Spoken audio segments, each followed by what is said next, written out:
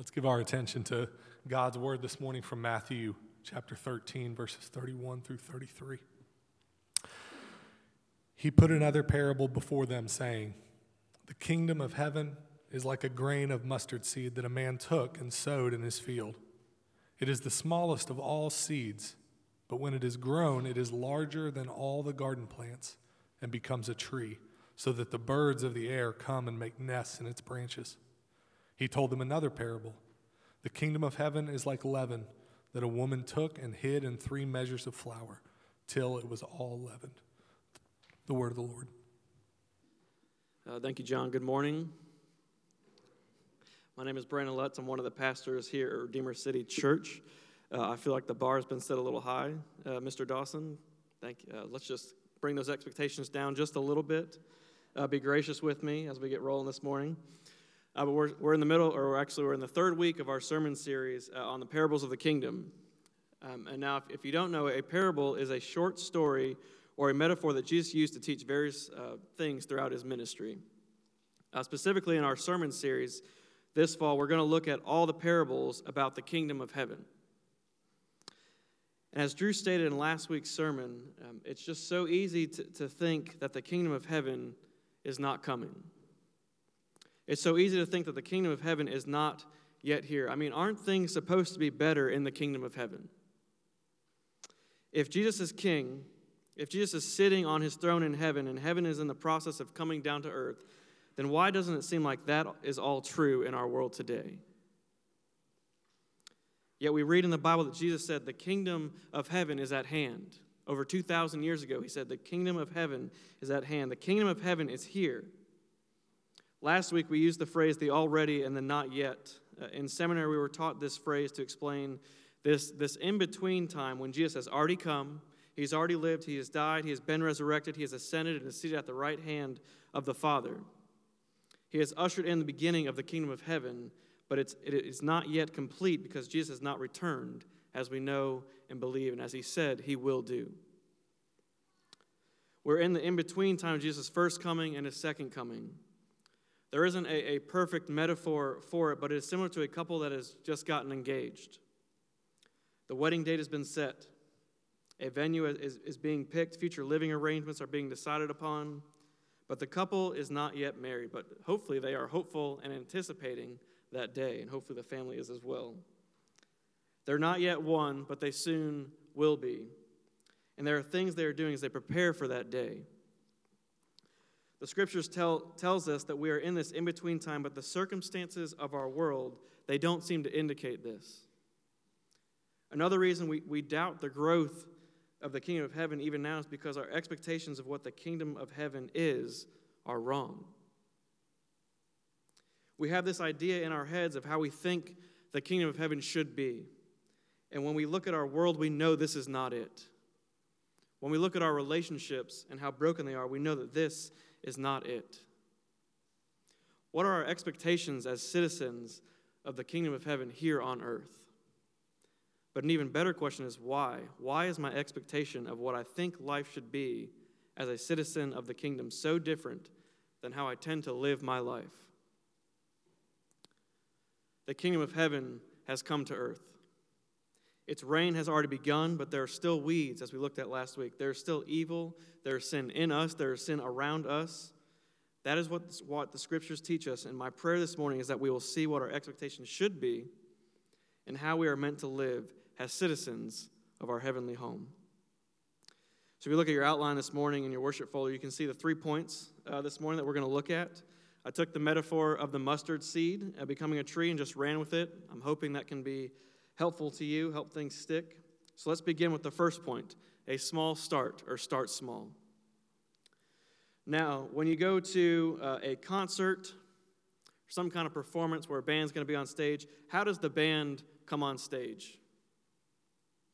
When you're at a home football game, what's the entrance like when your home team runs out onto the field? You know, in both instances, there's some kind of dramatic entrance. Maybe the lights go off. It gets pitch black. The fog machines start up. The crowd goes silent. No one says a word. And then you hear the first strum of the guitar or the first beat of the drum. Or then you see your team run through the banner or come through the fog onto the field, and the crowd goes wild. It's some big, dramatic entrance. And throughout history, when kings and royalty would go places, they would always make it a spectacle to see. They would want to display their grandness, their greatness, when the people saw them. I mean, what's the saying? You only get one chance to make a first. Oh, man. That was quieter than the first service, and they were here like 2 hours ago. You only get one chance to make a... There you go. There you go. I know you're awake. That's helpful. This same big entrance, this same greatness and grandness is what many expected of Jesus when he arrived. The Messiah would come and he would become the King of Kings, conquering the Roman Empire of its day, ushering in the age of worldly greatness for God's people. Finally, God's people would be great and at the top of the world and on top of everyone else. They would no longer be at the bottom of the totem pole. And when the Messiah comes, the King of Kings descends from heaven to earth with all of his might as a baby. Are you kidding me? And this baby isn't born into a royal family. This baby isn't born in a castle, but instead is born of an unknown woman named Mary in an unknown little town of Bethlehem next to animals. This is why the Pharisees demanded some kind of sign from him. This is why John the Baptist questioned, "Are you really the guy?" But this is how the kingdom of heaven begins, and this is how the kingdom of heaven grows. A mustard seed was the smallest of the seeds used in the garden. One commentator said, "Our fingers seem far too big to hold such a small, insignificant seed." It's smaller than a popcorn kernel, only a few millimeters in diameter. And this smallest of seeds is what started to bring God's kingdom on earth as it is in heaven. Now, if you or I were planning the entrance of the kingdom of heaven into this world, this is not how we would draw it up. But this is how God chose to do it. And what is fascinating is this is always how God worked. This is how God has worked from the beginning. Small, insignificant ways, at least according to worldly standards. God chose Abraham, a man without any children who was 100 years old, to be the father of many nations. God chose Moses, a man with a speech impediment, to go into Egypt, the power of its day, and be his voice. In Deuteronomy 7, we read that God chose Israel, the fewest of all the nations. God chose David, the youngest and smallest of Jesse's sons, to be the king of Israel. So small, so insignificant, that when Jesse was told to bring all of his sons, he left David out in the field. God chose uneducated fishermen to be the pillars of his church. It is always a small, insignificant start when God started something. Things that made people back then scratch their heads and ask, "Really, God? Why, God? That doesn't make any sense to me." But that is exactly how the kingdom of heaven began. It was small, it was unimpressive, and it seemed so insignificant. Just like planting a small mustard seed in the ground, just like putting a little bit of yeast in a batch of dough. And after you plant the seed or put the yeast in the dough, it is the common care that comes next, which takes us to the second point in the outline. Do any of you have any experience planting a mustard seed? Have you ever tried to grow a mustard seed or a mustard plant? I've grown a few things in my backyard or garden or things like that, but I've never tried to grow a mustard tree.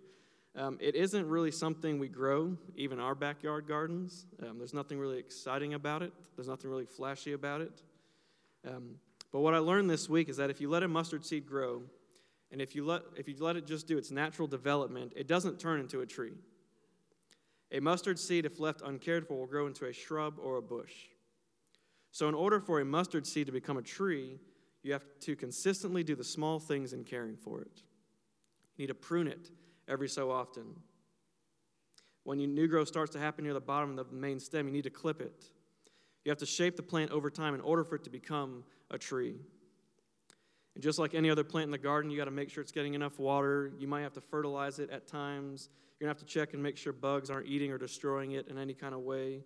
These are the small, ordinary, common things we have to do in order to make a mustard seed grow into a tree.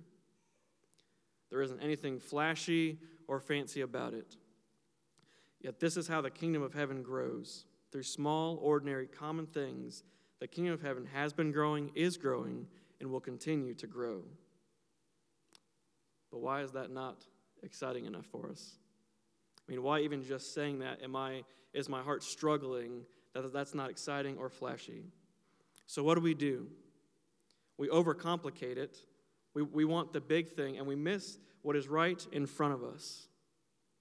We make our expectations way too high, and when we don't hit the mark, we just get more discouraged we were than before we started. I'm trying to get into the regular habit of some kind of family worship with my children. For those of you who don't know, I have 3 children. Their ages are 7, 3.5, and 2. So in my head, before I start this, before I go into each encounter trying to do this, I say encounter for that very reason, I've got this picture that my kids are going to be so like in awe and just in reverent silence over what God is going to do, just that Dad is going to read the Bible to them, and they're going to hang on every word that I say. So parents, you already probably know how this story ends. How well do you think that went? How well do you think that goes? Think that my expectation that I created in my brain unfolded exactly how I wanted it to? Of course not. Avonlea, my 2-year-old, every time we go to a page, she's always got to point out the animal. And then she starts mooing at me when she sees the cow in the Bible. Or she'll roar at me when she sees the lion. Eden, my middle child, she can't read. She's 3. But she will pretend like she's reading while I'm reading the Bible. But she doesn't say words. She just mumbles and babbles. So there's just this slow hum of babble while I'm reading. Carson, my 7-year-old, we've read the Bible through a few times with him already, and he's a really good big brother. He has a really big heart for his sisters, and so I'm thinking he's going to love this. He's going to be so excited to be able to read and be a part of reading the Bible to his sisters. The entire time, Dad, are we done yet? Can I turn on the TV? I know this story. I know this story already. Can I do something else? Now, if I'm just left to myself in that situation, if I just let only Brandon and just my sin creep out in that, I'm going to get extremely aggravated. I'm going to raise my voice at them, or I'm just going to give up altogether. But the last couple times we've done it, the Holy Spirit has definitely been at work, because that has not happened. And again, that has to be God. That ain't me. We read through a couple chapters over a couple different times over this past week. And again, all my children, they're just acting like children. They're doing what children do. But I create this expectation in my head that's not realistic of how I expect it to unfold. But the best part of the last couple times I've done it is at the end, not only do they want to pray, and again, they're 3 and 2, like their prayers don't make sense, but it's really cute, but they let me pray for them. And it's just such a sweet time where I get to pray that they would know God as their Father. And now it's something that's so small and it seems so insignificant. There's nothing flashy or exciting about it, but it may very well be how the Lord is planting seeds in my children. The next illustration might seem a little foolish on my part, as I'm one of the men trying to help put on the marriage retreat in a couple weeks or 6 weeks from now. I'm very excited about it. I really think it's something that a lot of our church family has been asking us to do, but I'm really excited about it. But if any of us attending the marriage conference think and believe that this weekend is going to drastically change your marriage, you got the wrong expectations. If you think that after this weekend, your spouse is going to be fixed, it's not going to happen. We're hoping that this will give you tools, that it will start conversations, it'll give you tools in your toolbox to go after various parts of your marriage. And guess what? You're still going to be just as broken after the marriage retreat too. So your spouse still's got to deal with you after this weekend. The kingdom of heaven, it really does grow in common things that go unnoticed every day. Throughout his earthly ministry, Jesus spent 3 years with his disciples, the first church planners, the writers of the New Testament, the pillars of the kingdom of heaven. Now, did Jesus take these 12 men up on a mountaintop for 3 years in some kind of majestic, holy, heavenly setting? Or did he do everyday life on life discipleship with them? He shared meals with them. He had conversations with them. He prayed with them. He opened the Bible with them. There was nothing extraordinary about how Jesus went about discipling his disciples. He spent time with them doing very common things that so many of us take for granted. In Zechariah 4, we read, "To not despise the day of small things. Don't look down on the little things because you might be missing the kingdom of heaven if you do." Tish Warren wrote a book called Liturgy of the Ordinary. She wrote the book because we live just in an age where we overlook the ordinary routine of the day-to-day and how God uses ordinary to accomplish his extraordinary means. She says this in her book: "A sign hangs on the wall in the new monastic Christian community house. Everyone wants a revolution. No one wants to do the dishes. I was and remain a Christian who longs for revolution, for things to be made new and whole in beautiful big ways. But what I am slowly seeing is that you can't get to the revolution without learning to do the dishes. The kind of spiritual life and disciplines needed to sustain the Christian life are quiet, repetitive, and ordinary. I often want to skip the boring daily stuff to get to the thrill of an edgy faith, but it's in the dailiness of the Christian faith, the making the bed, the doing the dishes, the praying for our enemies, the reading the Bible, the quiet, the small. This is how God transforms and takes root and grows. How would our lives change if we viewed doing the dishes as the very work God has called us to do? What would God do in us and through us if we viewed and did the quiet, repetitive, and ordinary practices of our faith and life? For one, as we're going to see near the end, it would grab the attention of others who would wonder why we're so content. Why are we so joyful over the common, ordinary things? The next generation of the church, college students, high school, middle school students, children right now are, when they graduate from high school and go off to college or go off to whatever's next, whatever God's calling to next in that stage of life, 80% of them are walking away from the faith in the church. It's a sad truth, but it's the reality and truth for us. Many studies have been done to try to figure out why are they going away, and really for us, like what is, for those 20% who do stay connected, what's going on in their lives that keeps them connected to the church? What are some of those common things? And you have to hear this, because this is something that the world gets backwards and we get backwards so often. It wasn't lights, fog machines, and loud, crazy worship experiences. It wasn't a preacher who talks like their generation, who just keeps them hanging on every word. It wasn't whether or not a church did this program or that program. It was these two factors for the 20% who stayed connected. It was their parents and their church family who just took the time, spent time staying connected with them, doing the ordinary things of life and faith. Parents and church family who spent time just having small faith conversations, small, just normal, everyday life conversations. Parents who would pray for them, people who would pray for them. Being a faithful children's ministry volunteer matters, because those children see your face and they know your heart, and that's how they get to know you and they stay connected to you. Praying for them, attending their after-school activities, reading the Bible with them. Through these small, ordinary, common things, the kingdom of heaven has been growing, is growing, and will continue to grow. And it's going to grow into a great garden, which brings us to the last point in the outline.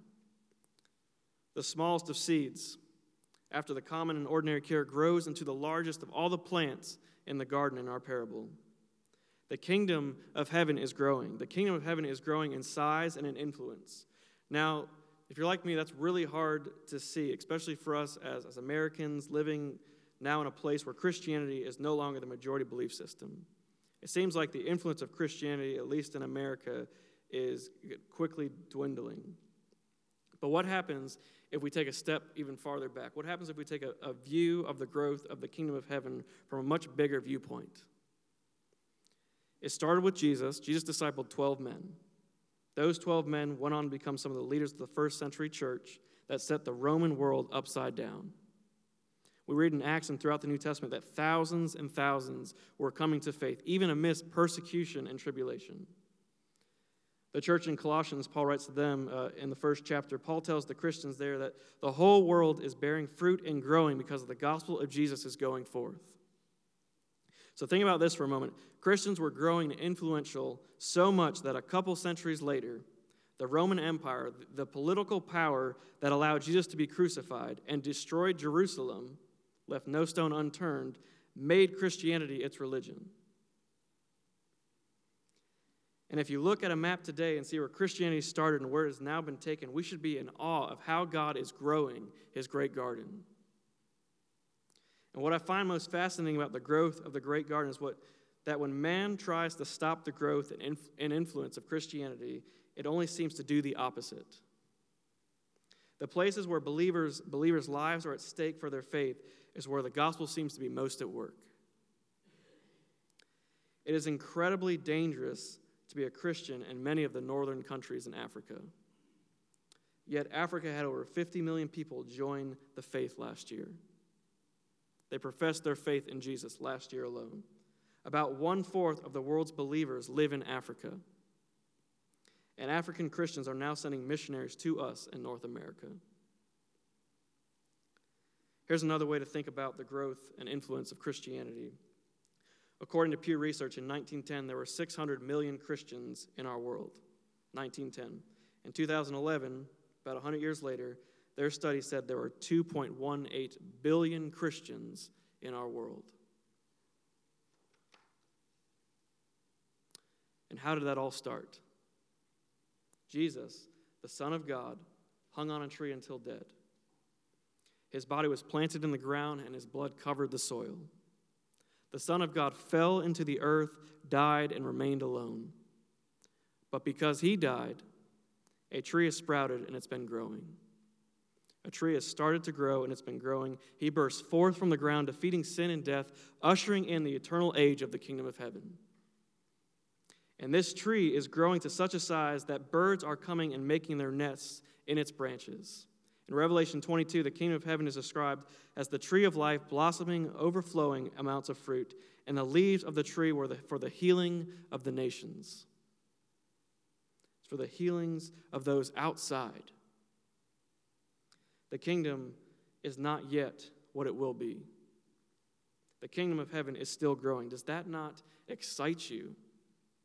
Does that encourage you in any kind of way?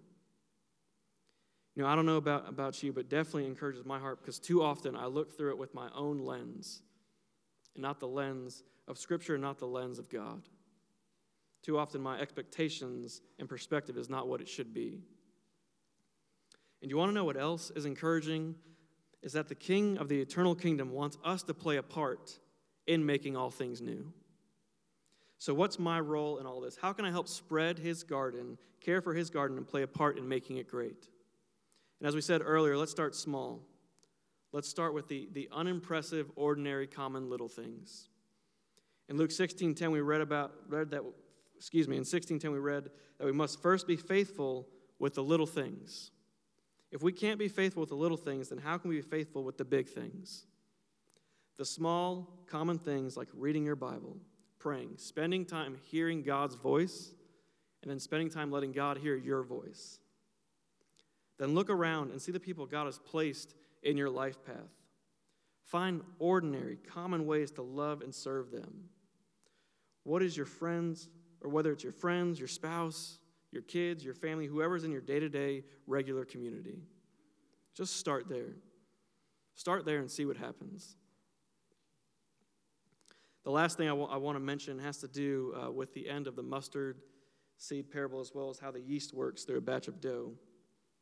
Remember how the tree in the garden becomes so big that the birds are attracted to it and make their nests in it? When you use yeast making bread or making anything with yeast, you only use a little bit of yeast, but it ends up working through the entire batch of dough. Two things about this.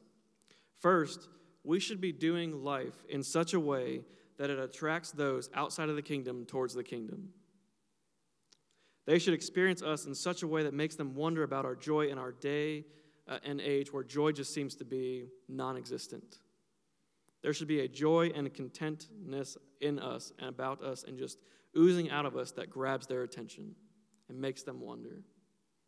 You know, a small example of this would be a lot of us go out to lunch after church, or a lot of us will go out to eat at some point in time this week. take a few seconds, just get to know the name of your waiter or waitress.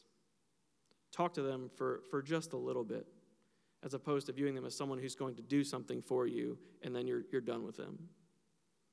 Serve them while they're serving you. Second, our faith should always affect all parts of our lives and all parts of the world. It's so easy for us to kind of compartmentalize our faith and think it's only going to be here, here, and here, as opposed to thinking, no, it's everywhere. It's throughout the entire body, as the Scripture says. What people, what places, what things has God given you a passion for? Take your faith with you there. If you have a passion for China, let's find a way for you to take your faith there. If you have a passion for elementary school, whether it's the students or the children or the staff or the faculty, let's find a way for you to take your faith there.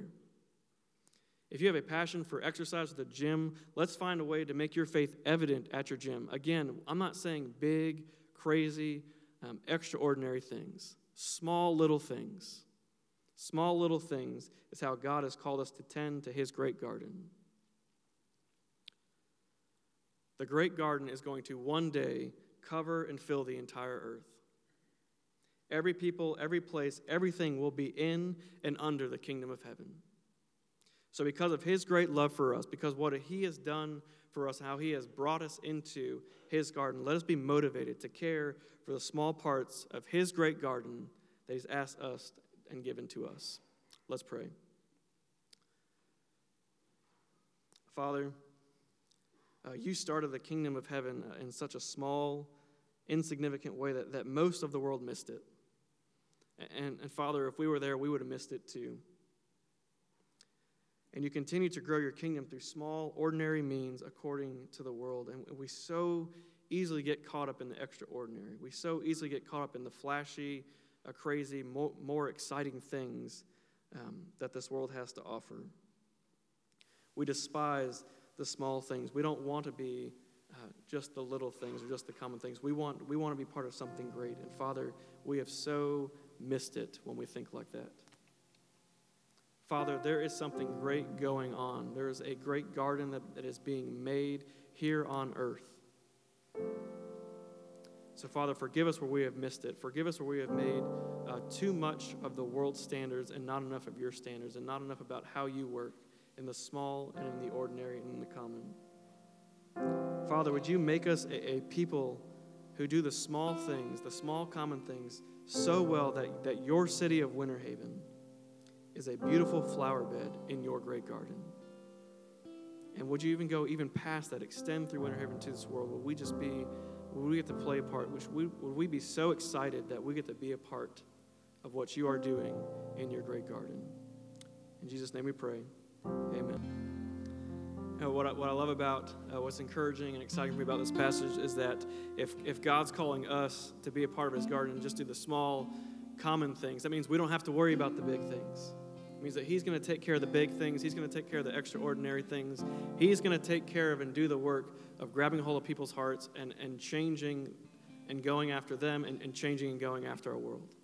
So as we go and seek out to not do anything flashy, but just to be present and awake and alive in this world and in the life path that God has placed you on, we go with his words over us. May the Lord bless you and keep you. May the Lord make his face to shine upon you and be gracious to you. May the Lord turn his face towards you and give you his peace, both now and forevermore. Amen. Go in his peace.